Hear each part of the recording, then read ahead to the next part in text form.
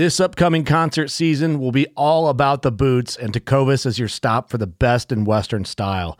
Tecovas has seasonal and limited edition offerings this spring and summer, including men's and women's boots, apparel, hats, bags, and more. All Tecovas boots are made by hand in a time-honored tradition with timeless styles that are always on trend. And Tecovas has first wear comfort with little to no break-in period. It's hard to find this level of comfort paired with this level of style. Stop by your local Tecovas store, have a complimentary drink or two, that's WCB style, and shop new styles. The smell of fresh leather and friendly staff are at your service. Many stores even have leather custom branding to make your boots truly personalized. And with regular live music and events, there's no in-store experience like it. If you can't make it into a store, just visit tecovas.com. That's TECOVAS.com. They offer free shipping on all boots, as well as free returns and exchanges, and ship right to your door. Go to tecovas.com and find your new favorite pair of boots today. Fishing like a local isn't just about catching fish. It's about connecting with the environment and the people who call it home.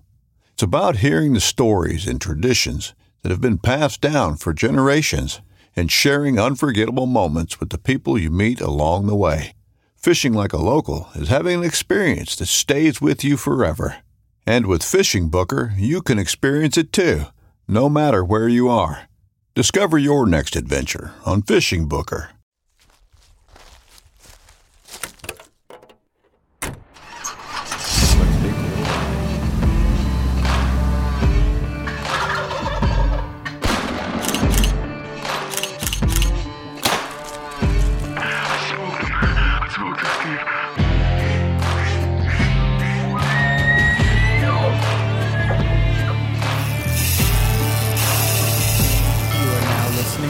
Outdoor Drive Podcast. All right, guys, welcome back to another week of the podcast, the Outdoor Drive. This is your boy East Coast Trev, and I'm joined by my good buddy, Mr. Madman Mardik. What up? What up, buddy? This is episode 229. I'm excited. That postseason scouting stuff, dude, it's something good. Dude, my favorite thing. I honestly. It rivals actually being in a tree for me. I just love dissecting and putting in the work and just exploring. I think the whole full circle aspect of it is kind of for me. Like, you know, like getting out there and shed hunting and stuff, but like getting out there and understanding like what is going on postseason, like all those things that you missed throughout the season and walking around and following deer trails and all that. Like it's a blast. Every second that I have, I'm now in the woods trying to figure out postseason what's going on more than, you know, it was always used to be finding antlers, but now not so much, dude.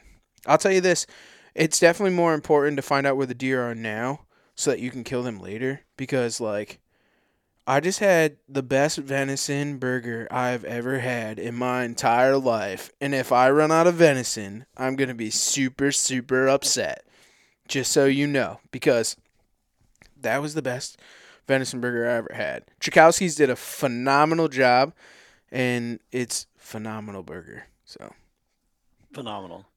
It doesn't get any better than that. No, it doesn't. Just for the greater good. The burger's for the greater good. To touch on what you were getting at before, to me, the thing is there's no greater feeling in the world than when you release an arrow on that target buck. It's true. But unless you know that you're going to miss it. But to me, what makes that 15 seconds of he's standing there, you're at full draw, and you release that arrow and just stuff one behind his shoulder blade. Mm-hmm. What makes that so special is the hundreds of miles of boots on the ground, the postseason scouting, you know, running the trail cameras, the countless hours e-scouting, dropping pins, like all that shit adds up. All that hard work and dedication leads up to that 15 seconds.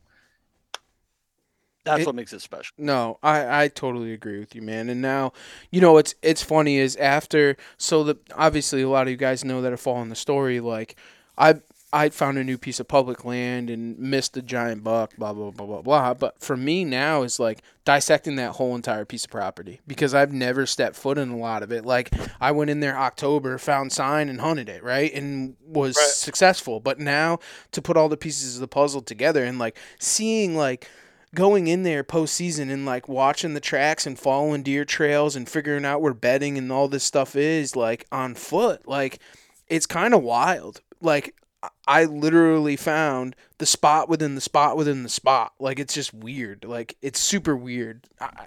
And it's cool to see it all. And as it breaks it all down, and now's the time. I mean, the snow tells it all. Like the snow tells it all. For sure. And it's all like, gone now. It all melted today. I know it did, but it's gonna get. We're supposed to get another 3 inches on Sunday, so yeah, it should be pretty good. But yeah, back to that spot you're talking about. You were hunting that with blinders. Like you went in, found the sign, started hunting, and didn't really get much more into that piece of property. So now you get to get down and see what's over the next hill and really dissect that area. So it's pretty exciting. No, it really is, and starting to see like where like that one area had a ton of scrapes and rubs, and as you start to kind of venture off from it, like there's really not much. Like a little bedding here, a little bit this. Like it was a perfect funnel with, you know, it's a good spot, and I'm excited to kind of break it down even more. And after having this podcast with Ryan, it kind of put a lot more into perspective for me as far as like what to do and how to be successful in that spot. Because I mean, and as you pay attention, some of the questions I asked, no, I was laughing at a couple because I was like, I know exactly why he's asking this question. Like that sounds familiar. That's kind of funny. Yep. So hey, let's sweep the floor a little bit, do a little bit of housekeeping, dude, and get the show on the road because nobody wants to hear us. They want to hear Ryan. That's what they're here for. So, first and foremost, we are title sponsored by Huntworth, huntworthgear.com. If you guys haven't been over to there, there's a 25 to 50% off right now across the whole entire board for Huntworth gear. Some of the best. Now's the time to get some of that Cocoon and just kidding. All your heat boost stuff, guys. Now's the time to be late season hunting with that. And for coyotes and whatever else you want to get it, now's the time to do it, especially with the prices that they are right now. Latitude Outdoors, latitudeoutdoors.com. for all of your mobile hunting needs. Some really cool products from them at ATA that they released. I'm super excited to use that bow hanger and stuff. It's not on the website yet, but some really good stuff, you know, and everything's in stock. Now's the time to get that stuff and mess around with it and kind of get yourself going, you know, tax return season, you know, start thinking about your new mobile setup if, you know what I mean. Nor'easter Game Calls, nor'eastergamecalls.com. You can get on over there, get your grunt tubes. It is postseason, but now's the time. What's better than getting your grunt tubes right now? And your turkey calls. How about that? The pot calls, box calls, crow calls, maybe not yet, but some owl calls to come, and, you know, your mouth calls. Now's the time to be driving around in your car, going from home to work or going to church or wherever you're headed off to, and, you know, just play around with a turkey call. Get yourself familiarized. Don't wait like everybody else on public land till the day before the season to play with their, you know what I'm saying? Like, let's practice now, guys. Let's practice now. And last but not least, Bowhunters United, bowhuntersunited.com. They are a free website to get on to and become a member of, and they are the advocate for us as bow hunters. So, Steve, do you have a killer's corner of any sort of kind or anything? I didn't see anything on there. No, I didn't either. No. Shout out Josh Brower. I know he scooped the shed yesterday. I don't think he posted it on the page yet, but I'm gonna make sure he does. Yeah, pretty cool because he had like the actual trail cam picture and stuff. Trail cam picture, yeah. Pretty cool. Yeah. And big shout out to Chris Page too. He was his first day of Maine guide service. Pretty cool. I didn't even see that. Yeah, so he started his Maine guide license. So congratulations to you, buddy, and best of luck. And we had a good buddy of ours too, Jason Davidson, who just passed his captain's class. Huge, man. Congratulations, probably. And Sean. I know he doesn't listen to the podcast because he's an idiot, but Sean Russell. He actually just passed his captain's class too, and he's doing some stuff down there. So, congratulations! Damn, I thought it was hard, but if he passed, it must not be that hard. Yeah, truth is. But anyways, all right, let's get on over to Ryan, dude. Let's get this show on the road. Let's go. All right, guys, we are back on the phone with the Moose, Ryan Glitsky. What's up, man? How are you? Good, man. Real good. I appreciate you jumping on. I know on this, between all the times of other podcasts and postseason scout, and I don't know how you could find time to join us tonight, man. Oh, we're here, man. I love it. I love talking whitetails. I can't pass it up. No, I couldn't imagine. I mean, look behind you. If you don't love whitetails, you're in the wrong place. Well, I've gotten lucky a couple times. A couple times. Better be lucky than good, right? You're damn right. Well, let's turn this thing right into four-wheel drive. Why don't you tell everybody who you are, where you're from, and a little bit about what you do? Ryan Glitsky, from Southwest Pennsylvania. I've been hunting for 32-ish years, somewhere around there. I work at Westinghouse Nuclear Fuel. I'm a union job, so kind of pays the bills.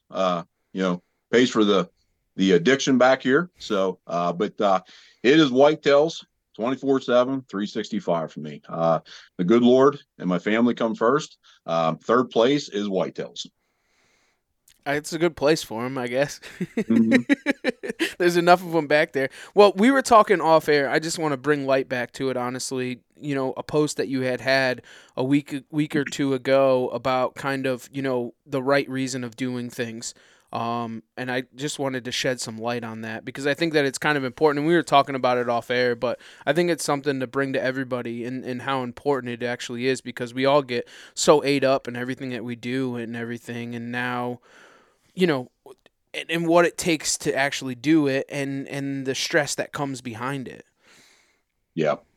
There's the amount of stress, like everybody, I've talked to a few people here the last few months and that everybody's like, how do you get into the circle and how do you do this? And I tell them, I said, once you're in it, it's not what it's cracked up to be. No. You meet some phenomenal people. Absolutely. That is the best thing about it is talking to gentlemen like you and other people in the business. It's great, but you start to put too much pressure on yourself to kill a damn whitetail. Mm-hmm. I love chasing whitetails, but end of the day, the world does not end if you don't kill a good buck. And I've got myself caught up to the social media and all this stuff over the last couple of years. I'm part of Whitetail Addiction Alone with Custom Gear. So you got that pressure there on being sponsorship, stuff like that. You don't always podcast and you start thinking you have to kill something to be somebody, and all that stress starts to come on you. And this year, I made that post there. I think I come back from Iowa and I had a bad hunt in Iowa. We've all had it. It's part of it. But before I went to Iowa, I was already writing a check out to my taxidermist. That was my mindset. And then I get out there and reality hits. It ended up not being what I thought. Didn't have a good hunt. I made a lot of mistakes myself, got sloppy because you're, like I said, you're trying to impress people, I guess you could say, for the gram or whatever social media platform. And when I got out there, I was forced into hunt. Like I was almost wanting the hunt to be over before it even started because of the stress, you know what I mean? And like I said, a couple of days in, I just quit having fun. And when I come back from that hunt and I was unsuccessful, had a bad trip, I come back here to PA and I had a couple of doe tags in my pocket, man, and it was rifle season. And I said, F this. I grabbed that rifle, I went to the mountains and I got back to freaking hunting, got back to the tradition of hunting. You know what I mean? I think we've lost that over the last, really since the 90s, probably, I guess. Whenever Realtree come out, Primos, Juries, all this stuff started coming out back in the early 90s, wherever it was. We all started putting numbers on deer, and that's when they started going downhill, I feel. And lately anymore, it's all about how big of a deer. It's basically come into it. This has become a big dick contest. It's all this freaking big. Mm-hmm. And if we continue down this path with that mindset, plus the technology advancements are getting out of hand. It's all about how easy can we do, how we can make it. How much money can we put on the table for this lease or this property or this? We're trying to buy whitetails now, and then we're using the technology to make it easy. And man, we are losing it. It's not going to be here for our kids, I don't think, if we continue down this path. I totally agree with you. I had that kind of come to moment myself a couple of years ago when, I killed like a high 160s in Ohio and I came home and I thought, I had the season of my life and, I filmed it the whole 9 yards. I had been doing a lot of filming and stuff, but finally, okay, now I hit the apex. I shot an absolute giant on camera. You're like, okay, then you go into the next season And I got spanked left and right, right? Like, same thing. Bad decisions. You just thought that you were on top of the world, that you're going to now film another 170 getting killed. You know what I'm saying? And so I did the same thing that you did. When I came back home, I came home the second week of November, and it's in the middle of the rut. And the first doe that walked by, I smoked it because I was like, I need to get back in that mindset that I'm hunting a hunt. Like, I'm, from my roots, I've been a killer, and it's just killing deer. It's not big deer. 100%. It's just I'm a killer, man. I just love to kill. That's how my mindset kind of went in. What I've been changing and what's going to change for 2024 here is, I've been blessed to kill some pretty good whitetails in my life, but the last 2 years have been probably my toughest 2 years I've ever had, other than when I was first starting hunting, trying to learn everything. And when you start to focus on the prize, man, it all starts to fall apart. Mm-hmm. When I killed all these whitetails in the wall, was when I just, like you said, I just went to go hunt. Mm-hmm. I love shooting doe. Every year I'll shoot 4, 5, 6 doe. But I always shot 1 or 2 bucks every year. And yes, I'm holding out, but if I have a tough season, the way I look at this, I got a tough season in PA, man, I'm holding out. I pass some good deer up, and it gets down to the last 4 or 5 days. End of the day, I'm a freaking killer. 110-inch 8-point comes by. You know what? My tag, my hunt, and that makes me happy. And that's successful season for me. Sometimes you just get your balls kicked in, and you know what? Sometimes everybody says you set these goals and you can't move off those goals. That's bullshit. We all have tough seasons. Sometimes you need to take a step back and come to realities. Like sometimes, like I said, we get caught up in all these freaking inches and numbers. I'm from Southwest Pennsylvania. 120-inch deer is a hell of a deer. I'm hearing guys on these platforms, on these podcasts, almost downplaying 120, 130 caliber bucks, and they haven't even killed one.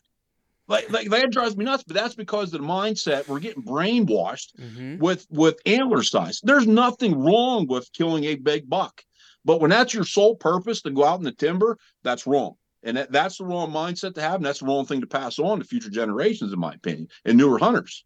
I totally agree. I agree with that, and that's where the kind of the TV aspect of it kind of took that turn, right? Where we watch all these people, these big names that we grew up watching, monster bucks, and they shoot giants, but we never went out in the woods as us growing up. Me, you, Steve, we never went out looking for that giant deer because we knew that it was unachievable. But now that people are starting to see that, I think on those YouTubes, on podcasts that they're killing, good deer. Now everybody is setting that one goal to go and shoot a giant deer. Yeah, it happens, but I'm not going to base my whole season on trying to kill a 200-inch in New England. It's not going to happen. Same here. Yeah. So why are we trying to do that? I don't get it. We would like yourself. I mean, if you, and this is one of the things I've said this for years. If you're consistently killing 120s and 130s, you're just as good as a hunter as someone in the Midwest killing 160s and 170s all 100%. day. Yep. I mean, you look at some guys out there. I mean, if you're hunting the pressure, like say somewhere like New Jersey or something like that, where they can kill $5, they can bait, shoot rifles. Like you got a guy somewhere in there that's killing 110-inch deer consistently every year. I mean, that's saying something. Like I said, you're only as good as the area you hunt. End of the day, that's how this is. You cannot compare yourself to somebody's in the Midwest if you're in East Coast or Southeast or wherever you're at. You can't compare yourself. I mean, even being here in Pennsylvania, I got some buddies that hunt some primo property in Pennsylvania, kill 130, 40-inch deer every single year. They're on, doesn't take anything away from it. They're fantastic hunters, but that's just not realistic for me. I can kill 130, 40-incher. But let me tell you, I'm going to put some work in to try to get on a whitetail like that. And the other thing is, and guys don't realize this, all right, you had a bad hunt in Iowa. Now, if you're only hunting that one state, say you were only hunting PA and you had a bad season, then everyone's going to be like, oh, where's Moose? Where's he at? He didn't kill a big deer. But then you kill, and you could go 2 years trying to kill that 160 in PA, and then you finally kill that 160. Now you're a hero. And it's like, well, bro, did you not remember? He's out there doing it. He's hunting his own hunt. What is it? This is a roller coaster. Whitetail hunting for the average guy, the average guys like us that are hunting, average properties or whatever, public or private. This is a roller coaster. You're going to have the good years up here and you're going to have the years down here.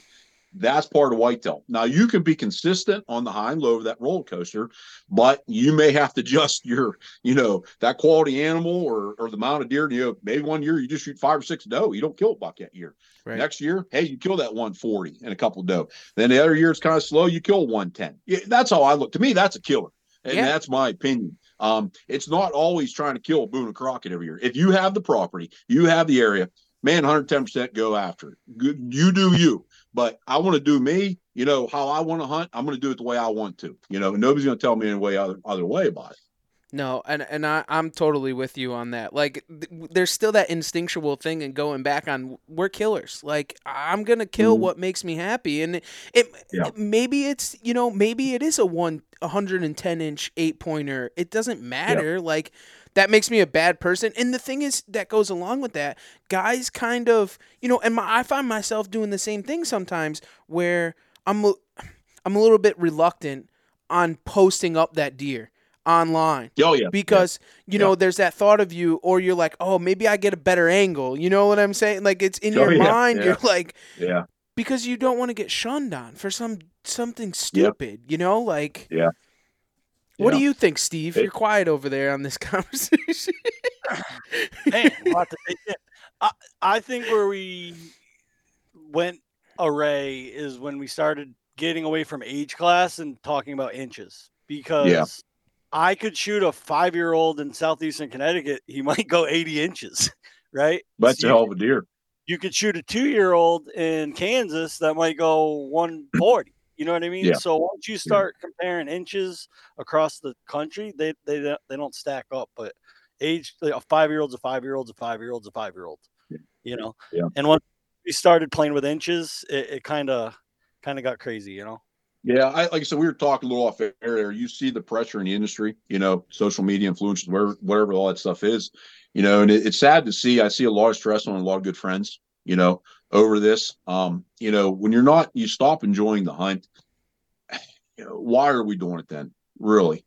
Why are we doing this? If we can't enjoy the hunt, we're only chasing that prize, man. You're not enjoying it. Because we're only here for a short period of time. I'm 47, going to be 47 years old. You start to get a certain age, you realize, halfway's probably in the rearview mirror now. So I'm trying to slow down, don't get caught up with all this stuff, and just go out and enjoy it anymore. Yeah. The listeners have heard most of this story before, but I'll share it with you. This past season, I dedicated most of my season to hunting one particular very special buck for my area.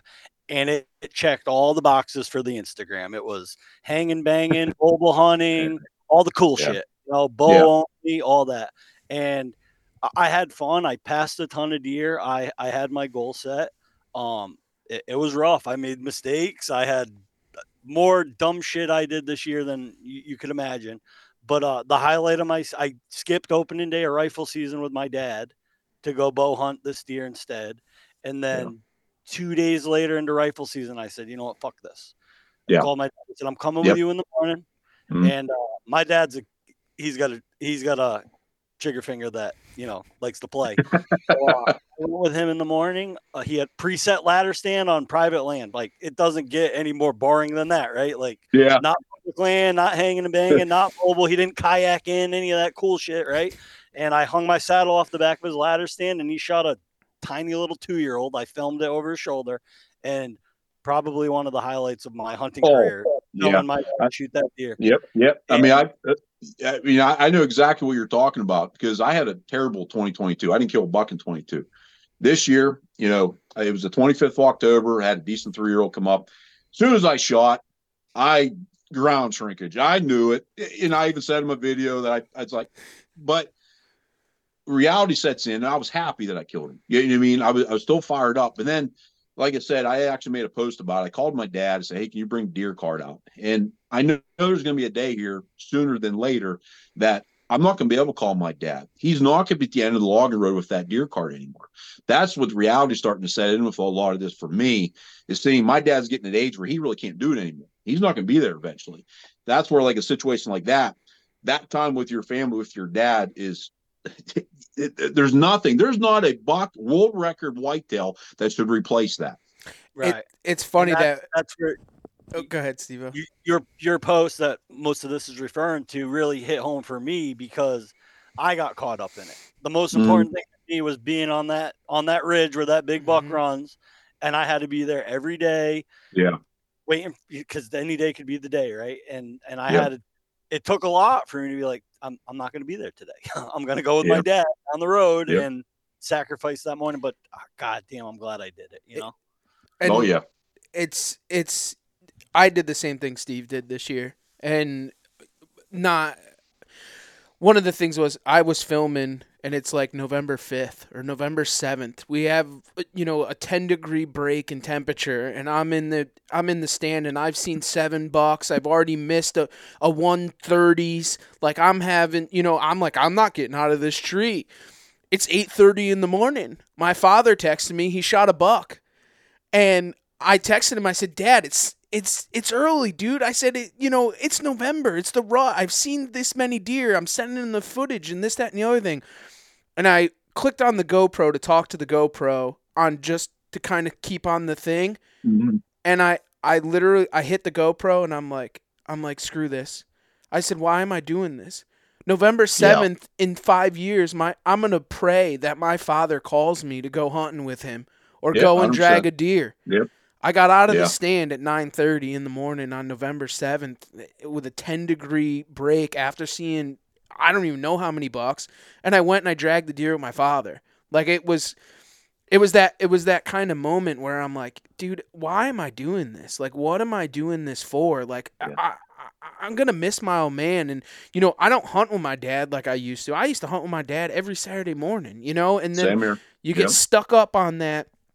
Chasing those big deer and mobile hunting and trying to shoot those big deer for what? Like, yeah, every single video that you ever see of me shooting a deer, my dad's the first one I call. But my dad begs me to go hunting with him. My dad begs me to drag deer out with him. Like, what am I doing? Like, why? And that stuff that hits home, man. You can't change that. Your dad's the one that brought you there. Wrong.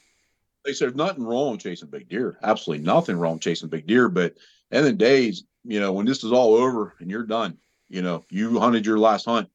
I don't think it's going to be about the trophies on the wall. It's going to be about the memories getting there. And like I said, it's something, like I said, reality's starting to set in for me getting a little older. My dad's getting older. My kids are getting older, but they're starting to become, young hunters themselves. So it's been really eye opening. And like I said, we get back to the social media, the influencer shit, YouTube and all that stuff. Like when I see the stress, like I said, on a lot of people, it's really hard to watch anymore. I will say on a positive note, starting to hear more people speak out about some stuff. I think people are starting to realize, we're losing woodsmanship. Everybody listen to this right now. Can you walk out tomorrow in the woods, okay, to go out and do scouting or hunting or whatever you're going to do? Can you light a fire without a lighter or a match? You know what I mean? Like something so like we've lost the woodsmanship. People think woodsmanship, what is woodsmanship? And just those little things there. Can you skin a quarter of deer in the middle of nowhere? All these little things. Do you know the difference between a red and a white oak? Something like that I slack on. I'm trying to become a better hunter, better woodsman with that stuff. Just those little things, because we're so, technology, it's the palm of our hand. And that's all we utilize anymore to make the hunt easier. And I think that's taken away from a lot of the stuff too. Well, think about it like this. How many people are the newer generation that are hunting now, and we've talked about this a ton, that have ever hunted without a trail camera and actually could find deer and track deer and do all that without, I remember the days, and Ryan, you probably lived it, where we were using trail timers. You know what I'm saying? Yes. Yeah, and it went you had to run to whatever store to get the developed. I remember you'd get 30 pictures back, all freaking blank or a twig or something. Then you get like one deer picture. But you were so excited about that. Just the tail. And now it comes right to your phone. I mean, like I said, we can go down a rabbit hole here with cell cameras, cameras, and everything else. I enjoy running cameras. It is on my mind. I do like running standard SD cams. That is my preference on video mode. But I run cell cams. I don't hunt over my cams. I like to use stuff for historical data, put those in areas I'm not going to get to. But I'm actually thinking about not running cell cams, at least for a year. Take a step back and, like I said, trying to get back to more of the woodsmanship side of this. I mean, I spend a lot of times in the timber. I get the woodsman stuff, but sometimes I let technology kind of creep in too. I use mapping stuff on my phone. I use cameras. I bought a brand new bow last year. Hell, I got an e-bike. You know what I mean? But where's that? Where's the cutoff? And you're seeing a lot of things out there nowadays where it's crossing the line, in my opinion. A lot of things right now. Yeah, and what makes it actually fair, and what makes it fair chase at that point, right? I mean, like, Yeah. even though they're wild, like, let's be honest, like, some of these big deer that these guys are killing, like, what is it actually fair chase? Because they're using their cell cameras, like, on instant, like, Boone and Crockett went through that, where they weren't, yet some of these deer weren't going to be accepted in that, but going back on it, they're losing the woodsmanship. Like, if you brought them into, where you are in Pennsylvania in the mountains, like, could they survive? Like, no. Yeah. That's like I said. It's unfortunate that we're losing it, because once we lose it, I don't think you're going to get it back. That's why, like myself, if you're going to talk it, you got to walk it. And that's how I kind of look at this now. I enjoy these podcasts, YouTube. I like to educate people. Like I said, we talked off air. We all learn every day, just like everybody else. Nobody's ever going to master this. But if you have a little bit of knowledge, I like to share that. And I'd like to continue passing on the woodsmanship side of this. For sure. I think the biggest problem with the hunting industry is that it's an industry, and there's money to be made, and there's product to be sold.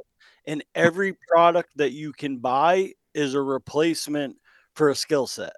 So along the way, people think that if I buy a new bow, I'll be a better shot. Well, just shoot the one that you have. Practice. Yeah. Spend time in the backyard all summer. Buying a new bow doesn't make you a better archer. Buying more cameras doesn't make you a better scouter. Buying the latest and greatest tree stand doesn't make you a better mobile hunter. You got to develop the skill that goes with the equipment. And people that all helps. Yeah. I think you become a good woodsman like me.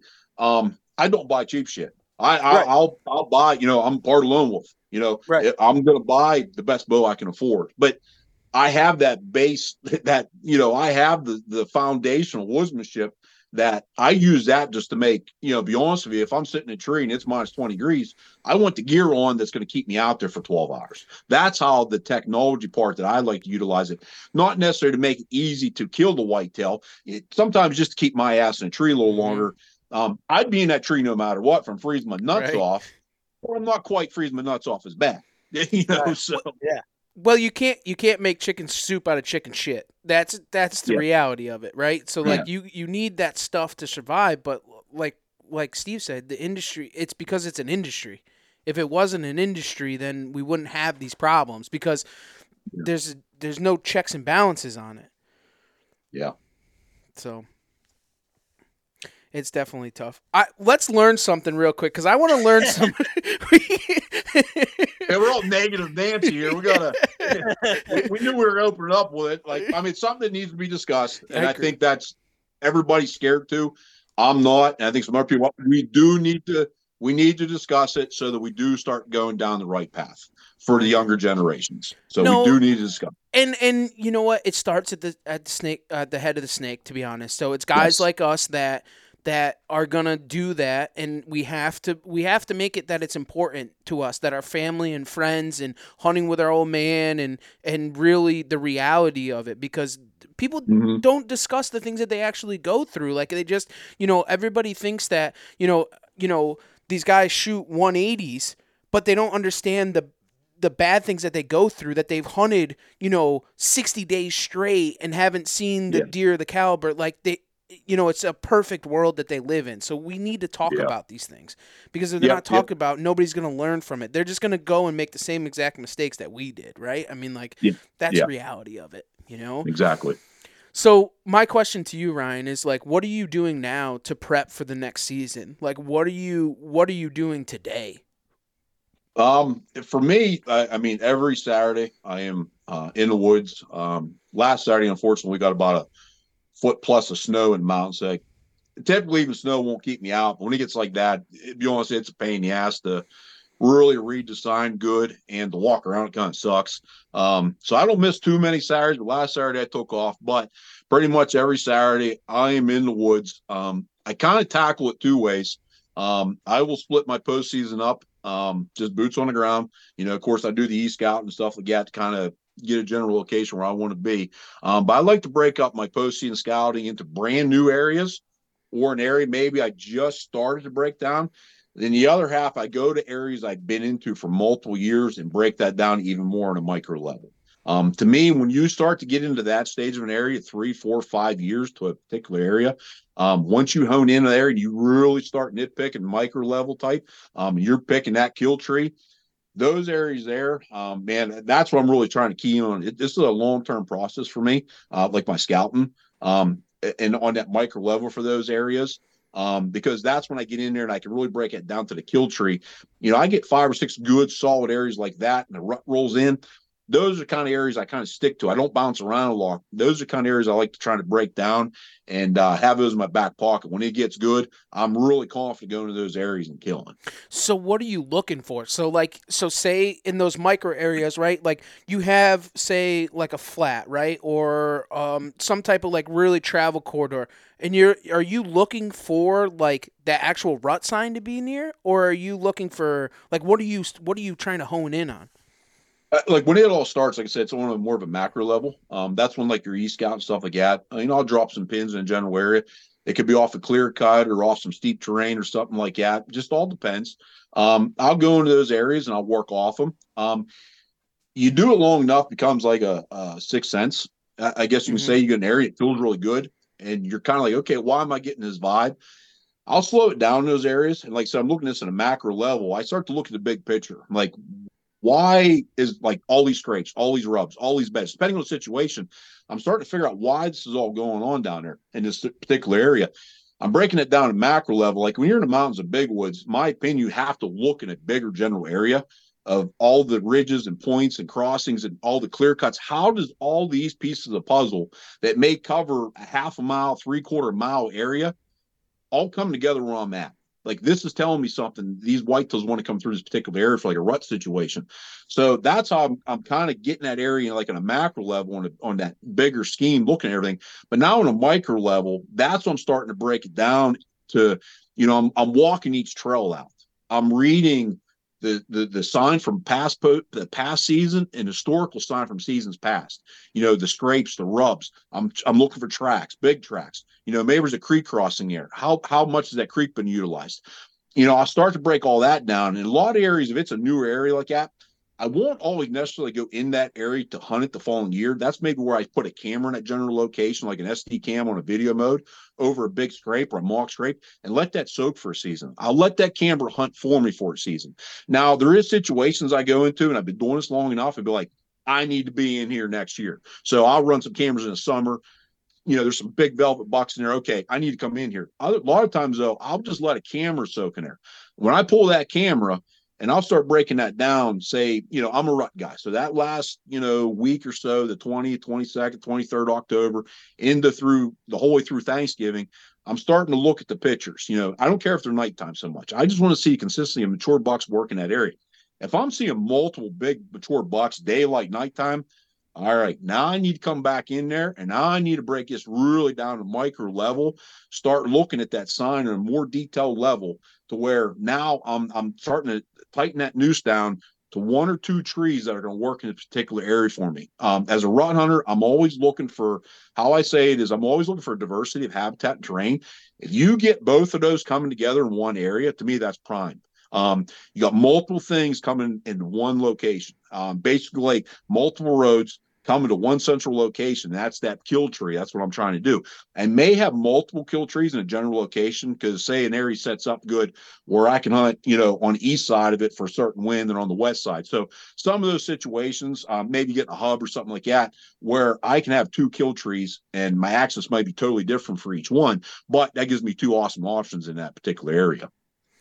That's right, and that's what I was trying to figure out. So then with that, like when you go in there, like say now, right? Like right now, guys are going in there in the snow and they're seeing food sources and B, like old rubs, old scrapes, so on and so forth. Like, what are you using those for? Like those trees that have food under them now, are they going to have food on them when you're going to go in and hunt them? Like, are they using those ones? Let's say the red oaks, right? Because that's what they're eating right now.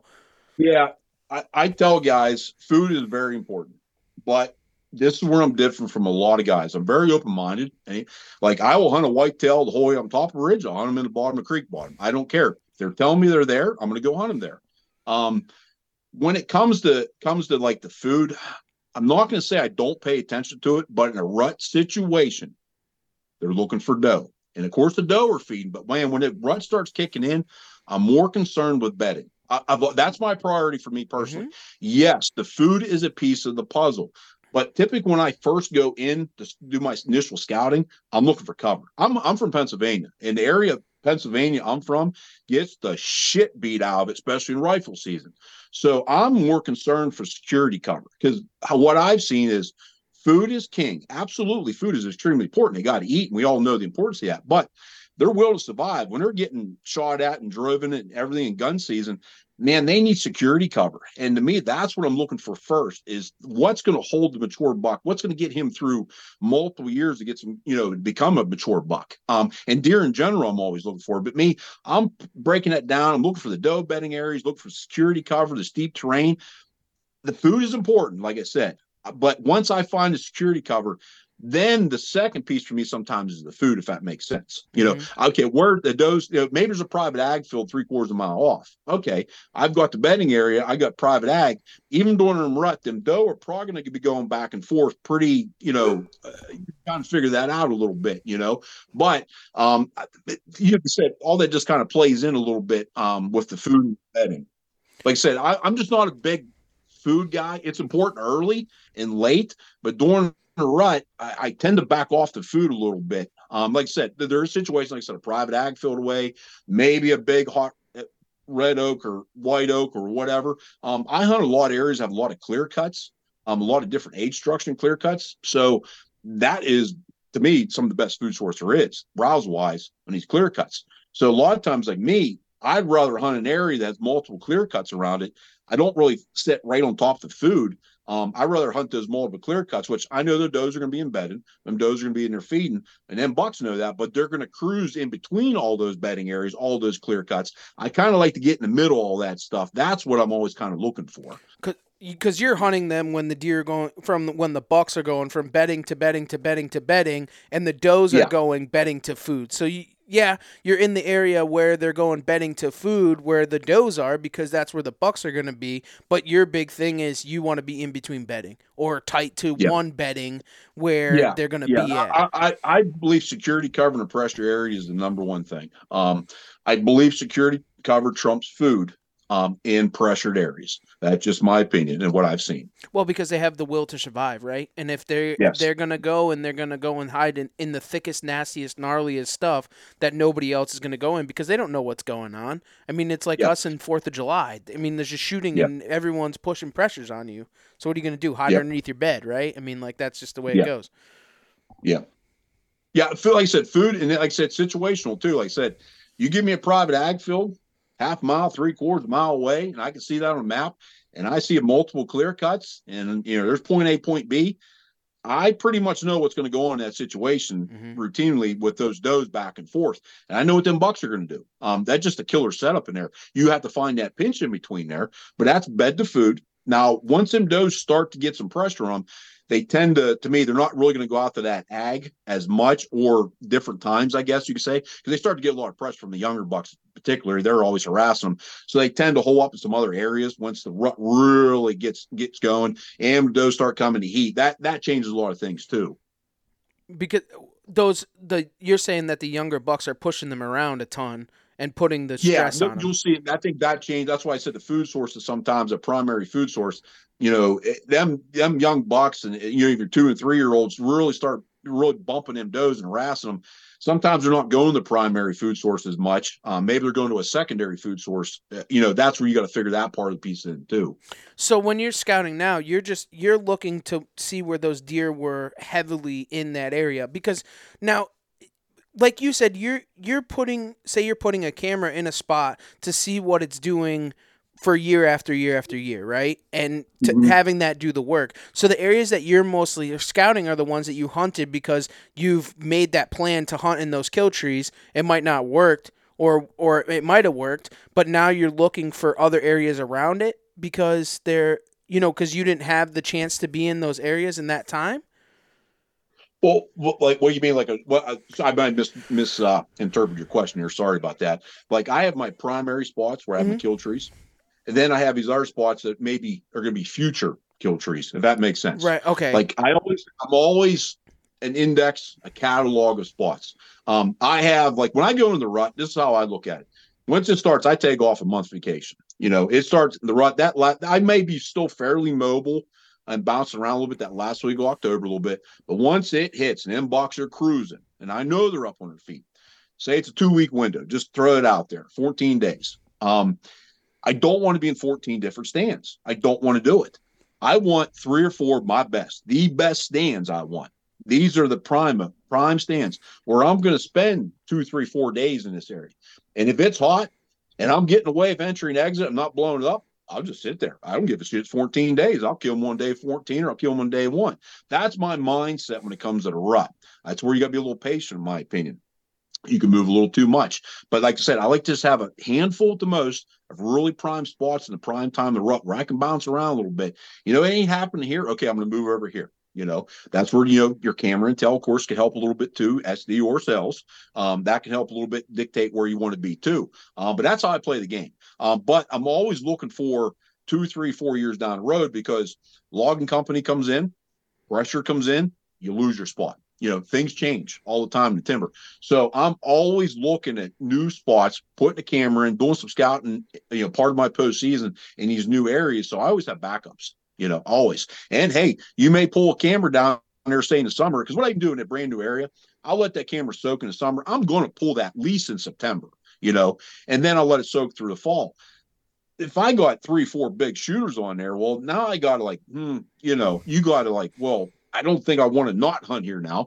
That's where you can put the stand on your back. You got to do your in-season scouting and go in and hunt that way also. Right. And how are you judging on, like, if you're blowing out an area or whatever? So say you go into an area, like, are you just, like, if you go in the first day and you see 12 deer, and then the next day you go in and you see 8 deer, and then the next day you go in and see 3 deer, like, then is that how you're gauging if you're blowing deer out? Depending on the area, if I get down in like some farm country, higher deer density area, I will see that. You can tell you're really putting a lot of pressure. Your access isn't clean. The wind and thermals, you're starting to cheat a little too much, and so you're starting to blow the area up. What I noticed in the mountains, a lower deer density area, them bucks tend to, seems like they you're sitting in a tree and they're all doing these big loops. It may take them a day, 2, 3 days. So whatever comes by today may not come by 3, 4 days. Sometimes that, and even the does sometimes, a lower deer density area, the deer covering in those areas seem to be covering a little more ground. I don't think you get picked off quite as much for your ground scent and stuff like that. Like, you're not getting busted every day like you would in like a high deer density area in a farm country. So I think I can hunt a spot a little bit more in a lower deer density area like the mountains or big woods than I can in the farm country. No, it makes absolute sense because it's the same for us, right? Being in the mountains, like, you're not seeing those same bucks every single day. Like, it's the same on the cameras. You're not seeing those bucks all the time, unless that's their core area that they're always in all the time. Yeah, it's very rare. You'll hear guys talk like in the farm country, that buck's consistently coming to the scrape every night, every 2 nights. I don't see that very often. Every so often, you will get a buck that his core areas must be pretty small or something, or maybe he just knows that doe group's going to come in, and I'll pick him up consistently, maybe 3 times in a week. That's consistent in the mountains for me. Usually it's like once a week or every 2 weeks you'll see a buck. Now, of course, that's just what the camera's telling you. We all know the camera misses a lot also. But I just don't see that consistency in the mountains. Like I said, I think that's where you need to kind of, really pick a spot and kind of give it time to let the deer do their thing and come by you to get a shot opportunity in the big woods mountains. So my question on the big woods, kind of mature big woods deer, and one thing that I've seen a ton, and I want to see if you relate to this, is a lot of those big mature deer, they don't lay down a lot of sign. Like it only in their like super core area do they'll lay down that sign, but you're not, like you would walk into an area and you'd see like, a rub here, rub here, big community scrape. You put on the community scrape and there's a giant mature deer on it. And then you're chasing yourself trying to find that sign. Like, where is this deer living? Where is he coming from? What's he doing? And you're not finding it unless you are in that minute little tiny area that he calls home. Scrapes are king in the big woods mountains. Scrapes is where you will consistently get your mature bucks on camera. What I've been doing is I don't see a lot of big rubs. Like you said, you get around their bedding, like especially that early October bedding, you'll find a lot of big rubs in general around those locations. It seems like when the rut comes in, they kind of bed wherever a lot of times it seems to be. It's very inconsistent. But what I key in on is I'm a rut hunter, so I'm hunting a funnel basically. Some sort of funnel, that's what I'm trying to do. What I key on anymore is I don't really find a lot of big rubs, but I key in on is aggressive sign. That's either saplings the size of your thumb, your finger, that are just sheared off, okay? I don't want to see one. I want to see, from this past year when I'm scouting, I see a couple in that general location coming through that funnel of some aggression, or there's some scrapes that just, the licking branches are just sheared off. You can tell something snapped them off, or like I said, those saplings. What also I'd like to do is I see old ones from years past, that aggressive sign. When I see that aggressive sign, historically wise, in a general location, I know mature bucks feel safe going through that area. That is really what I key in on in spots. And that's what you're looking for this time of year, is yes. that. When it comes to that kind of sign, it doesn't always happen. Some of my best spots don't have shit for sign. Right. A lot of times here's the hot sign, and this is where guys make a mistake. There's scrapes, there's rubs. They could be big rub size of your thighs. Everybody's hunting right there. Well, if you're off over here is where you're going to kill them. You got to remember that. That's what a lot of guys make mistakes. If you look at a pie plate, dead center of that pie plate, man, that's where it's all at, right here, right here. A lot of guys are going right dead center in that pie plate. The access sucks, the wind sucks, the thermal sucks, everything sucks, but that's what a sign is. Man, if you come down here and hunt off numbers at 7 o'clock or over here at 4 o'clock, just on that edge, you're not in the wheelhouse, but you're just on the edge of that wheelhouse. That's where you're going to kill him. He's going to come through there cruising. You're going to get a 25-yard shot at him. Maybe someday he's 50 yards out, but then he's 20, 25. You got to play that a little bit. You get right in the heart of that. Yeah, you can go in day one and kill him. Absolutely. But to me, like I said, in the mountains, big woods, I've got to get that spot time to work out. So just come off the edge of it, of that hot sign. Plus, and we all know mature bucks don't like to do what everybody else does. Even all that hot sign there, if they skirt that edge like they like to do, you're in the wheelhouse. That's like big trails that if you find big, cow pasture trails, right? And you're looking for those. Those big bucks aren't going to travel on those very rarely, right? I mean, like you're going to try and kill them on the outskirts of it. They will. Like I tell guys, they walk down trails, but you know what they'll do is they'll walk down trail and they veer off it, and they might go back on it. And you got to play that away. Like that's on the micro level, breaking stuff down. When you get into a spot, you got to look where that edge is. Where's that transition that he's going to maybe hug for security cover? Where's I love tall guys. It's like bass fishing. Everybody talks about structure in bass fishing and fishing in general. When I get in a spot, I love when there's bushes and blowdowns and all that kind of shit, because I'll stand back and visualize that spot of all these blowdowns. You can kind of figure out, you can utilize that stuff. They like it, the mature bucks. They like that cover, that sense of security in amongst that spot. But you can play that in where you can set your stand. You can J-hook into a spot and use that cover where he has to go around it. It doesn't look like a lot of guys are going to miss that. That's the little details when you're breaking down the micro level to set your kill tree to where that's where you set up a shot. That makes so much sense, because they don't want to put themselves out there in the straight daylight, because they have to have that type of security where like it could be do you have a lot of mountain laurels where you hunt at? Or yeah. Yep. So you're hunting mountain laurels too, just like us, and you're looking for those gateways. You're looking for those big, just the big throughways to get through the mountain laurels. So they're not going to come out of it, or they're going to hug the edge of it. But they want to be just completely. They don't want to be fully exposed. They're not going to just come out in it, right? I mean, like they want to hide in that stuff. Yeah, I mean, you see it. I mean, I've seen mature bucks do shit like I said, always and never don't exist in whitetails. Those words. Just, like I said, they always do something. You like, oh, what the hell did you do that for? Right. Yeah. But yeah, I mean, on the average, that's why it's so important to have that security cover, have that structure in an area a lot of times. Especially we're talking pressured whitetails. It's a little different if you don't have as much pressure on them. It's a little different. Even some sections I hunt in the mountains and big woods, during bow season, I'm back interway sometimes. You're back inner mile and a half, 2 miles. Typically, don't run into anybody, excuse me. And I will see those bucks. It seems, I'm not going to say they put their guard down, but they will go through not open, mature timber so much. You don't see them really do that, but there's still some, green briar, still some structure there. But they are out in the open a little bit more off that cover at times, Absolutely. You mentioned clear cuts a few times. I've had a little experience with one particular clear cut, but not much other than that. When you've pinned a new clear cut on a new place you haven't, when you get there, boots on the ground, what exactly are you looking for? How are you dissecting that? Like, are you diving into the clear cut? Or are you just skirting the edges looking for sign? And what are you looking for a clear cut that you'll come back to and hunt or abandon it? There's a few things to look at. I am not a timber guy. Like I said, I like we're talking about the woodsmanship. I got to get better with some stuff with certain things. When I look at a clear cut, how new is it? Is it brand new? They just put it in.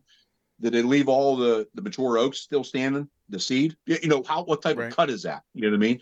So I'll go in there, and if I see there's I have one particular area they cut last year. Man, they left a ton of oaks in there. The amount of acorns in there is unreal. So I'll keep track of that. I know years to come, that's only going to get better and better and better. Now, if I go into a cut, it's a few years old, handful of years old, and it's getting pretty thick to where they're starting not only feed it, they're bedding in it. That's going to be part of my game. Every cut's going to be a little different. If it's new, if it's old, if it's pulled timber, it all plays into it. Like it gets to a certain age for me personally. Once it gets up to that kind of pulled timber, 8 inches, 10 inches, whatever, you can kind of see straight through it.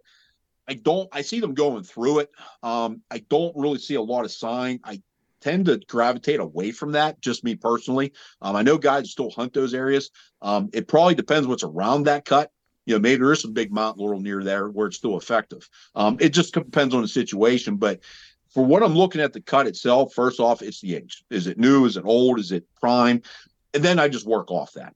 I'll either go into the middle of the cut, if I can, or I'll be on that transition, that edge where once that cut kind of gets to a certain point where they're feeding and bedding in it, you'll see a lot of sign along that transition. That's where I'll work that transition, that edge, and start taking the sign wherever it's going to maybe find that kill tree is not necessarily at the clear cut sometimes. I'm going to work off of that, find a potential location, and then here, maybe there's another cut that's, 300 yards away. So now I got 2 clear cuts here. So the area I'm looking for is over here. Now there's another cut or maybe some thick greenbriers on a ridge, maybe some mountain laurel on the bottom of the creek. Those are all that's going to play into my decision making as I'm working off a cut like that. What everything else in big pictures is lining up. If that makes sense to you guys. No, absolutely. I'm not looking at a particular cut. I'm not like concentrating on that one thing. That's a piece of the puzzle. Now let's look at the big picture. Like if you ever take Google Earth and zoom out, that's how my mind works. Right. Okay, this looks good, but let's zoom out of here. Let's put this all together. So over here is where you're going to kill him amongst all this stuff. Like, where's he coming? Where's he going? Where's he want to be? Where's you're he? You're at the intersection. Multiple bucks. Like I'm not hunting one buck. I don't do that. I hunt multiple. I'm looking for an area that has multiple shooters. Well, if I put all those pieces together, all those clear cuts, all those bedding areas, I do put the puzzle together with the food, and it's all that one. There's an intersection there, and amongst all this stuff, there's 4, 5, 6 things coming together: terrain, habitat, all that diversity. That's what I'm trying to find. That's my goal. That is when my sixth sense goes, oh, this looks good. Sometimes, yes, do I find a creek crossing? That's a singular thing. Maybe there's big, heavy creek crossing. There's a mountain laurel, some clear cuts. It's a great creek crossing for some activity. Yes, that's a place I'll focus on just one thing. But I'd rather have multiple points of ridges, Maybe I'm up high on them ridges where all those points are coming up out of thick creek bottoms or something, or maybe it's a little lower and all the points are dumping down into a thick, nasty creek bottom or something like that, or there's a bunch of clear cuts up top. Then bucks are running in points back and forth. You get in between all that stuff. That, in my opinion, the Big Woods Mountain, what makes a fantastic kill tree, a funnel, wherever you want to call it during the rut. And so in the goose world, we would call that the X. You were looking for the X, like where them deer are definitely going to come into. That is the spot, the kill tree. That's what, because I think, when you talk clear cuts, I didn't know if, and I think going on piggybacking on what Steve's saying is, you're not looking for a clear cut that's, say 3 years old and it has X, Y, and Z to be able to bring those deer to that. You're looking at it and seeing what the sign is on the outskirts, inside of it, around it, it doesn't matter the year growth of it. You're just using it to the advantage of what it is. And that's just a starting point for you. That's why, like I said, I'm a lot different from a lot of guys. Probably I keep an open mind. Now a guy sees that clear cut coming off a pointed ridge. There's probably going to be better. Like a lot of times you'll see a lot of them clear cuts. They're on top of a ridge system. There's a point coming off. Sometimes they won't cut that very end of that point. Sometimes you'll get a lot of greenbriers on them points. Sometimes great bedding area. If a bed hunter, he's going to look in and hone in on that stuff.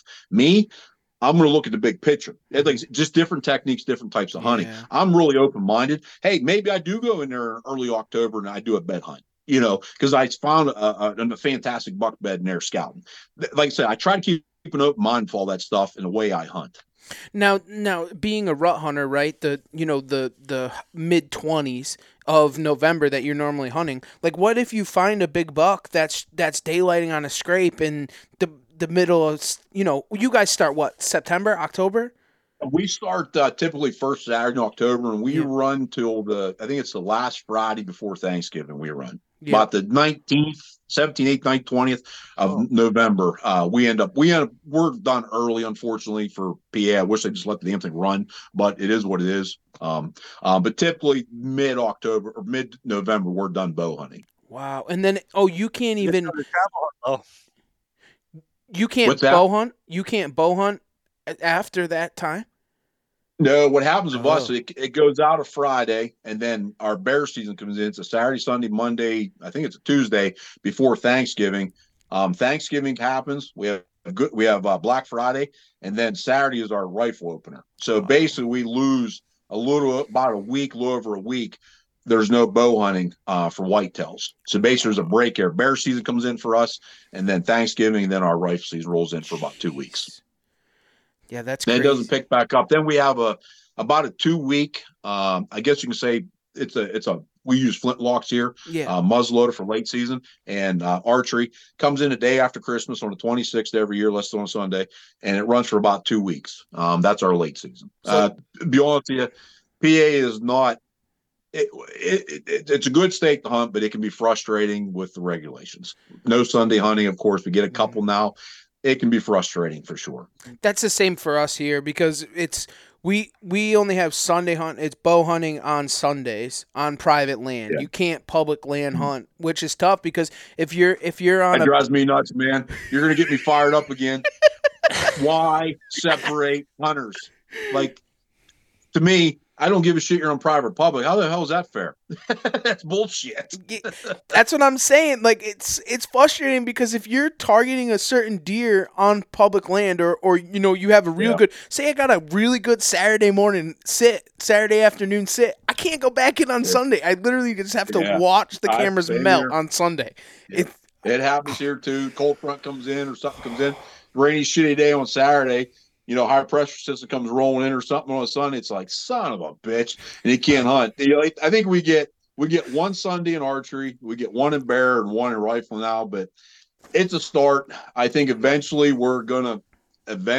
next handful of years, hopefully, we can start Sunday hunting across the board. Hopefully. I just don't understand it. Why we can't? It's the old blue dumb. Laws. I mean, it's dumb. They're trying to push for it here, but I mean, it's just a tough battle, right? I mean, it's an uphill battle because, we share those. They say we share the public lands with, bird watchers and hikers and this, that, and the other thing, but like our conservation dollars. Yeah, exactly. Our conservation dollars. Funny story. we do a ton of waterfowl hunting in late season, January, February, and we had this dude from Newport News in Rhode Island. He was filming us talking about how we were outside of a bird sanctuary or whatever. The bird sanctuary that he was standing on, my conservation dollars paid for it for him to be there. It was just that's a whole nother story for another day. But you all love the world we live in now. Oh, it's crazy, man. It's absolutely crazy. Ryan, I got one last question, man, before we cut it loose here is what drives you outdoors? What drives me? I mean, I've had this passion since I started hunting when I was 14. It's hard to put in words, to be honest with you. It is a very large piece of my life. Like I said, you got to put God and you got to put your family first. But it is a part of me. It always has been. There's just something about, man, like I cannot wait till every Saturday this time of year to get in the woods and just put boots on the ground and scout and explore. I love just being out in the middle. Like this sounds stupid. I love the Midwest. I enjoy hunting it. And I was in Iowa this year. I almost find it boring. I don't mean to piss anybody off. But when you start hunting the mountains, the big woods and the vastness, and you are literally in the middle of nowhere sometimes, man, I live for that. Just like I take my dog out now this time of year with me. I'll get back in the mountain somewhere, find a nice little spot middle of the day to have lunch and just sit there with my dog, for half hour, 45 minutes, make a fire a jet boil up if I'm being lazy and just sit there and enjoy it, man. I mean, that's living. I mean, to me, and that's hunting, and that's not even hunting season. Mm-hmm. You understand? It just, man, the process leading up to it is my drive. I live for the process anymore. To me, that means more to me than the kill. Man, I just love putting the work in, putting the boots on the ground, figuring out this chess match with them. You know what? Good Lord blesses me to kill one. Great. But man, I love just trying to figure them out all year, put the cameras up, pull the cameras, look at the cards, all that, man. It just gets you fired up, It gets me fired up. I want to go walk 5 miles right now in the middle of the night. Yeah, you're damn right, man. Damn right. People just don't understand it. It's a different type of love, man. It's yeah.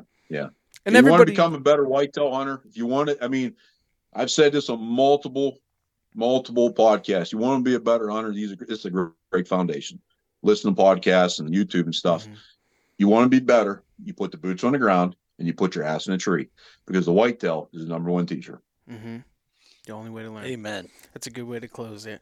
Ryan, can you just tell everybody where they can find you on social media if you want to be found? Yep. You can get a hold of me or watch all of my BS that I do on a Saturday walking around, pretty much. Moose 1720 on Instagram. I have a Facebook page. I think last time I checked, I have like 900 and some people trying to friend risk. I don't go on there. I apologize. I'm not being a dick. Go on to Instagram, Moose 1720. I will talk to anybody and bullshit to anybody about whitetails. Ryan, we really appreciate you jumping on with us. And for everybody else, thanks for taking the ride right here on the Outdoor Drive.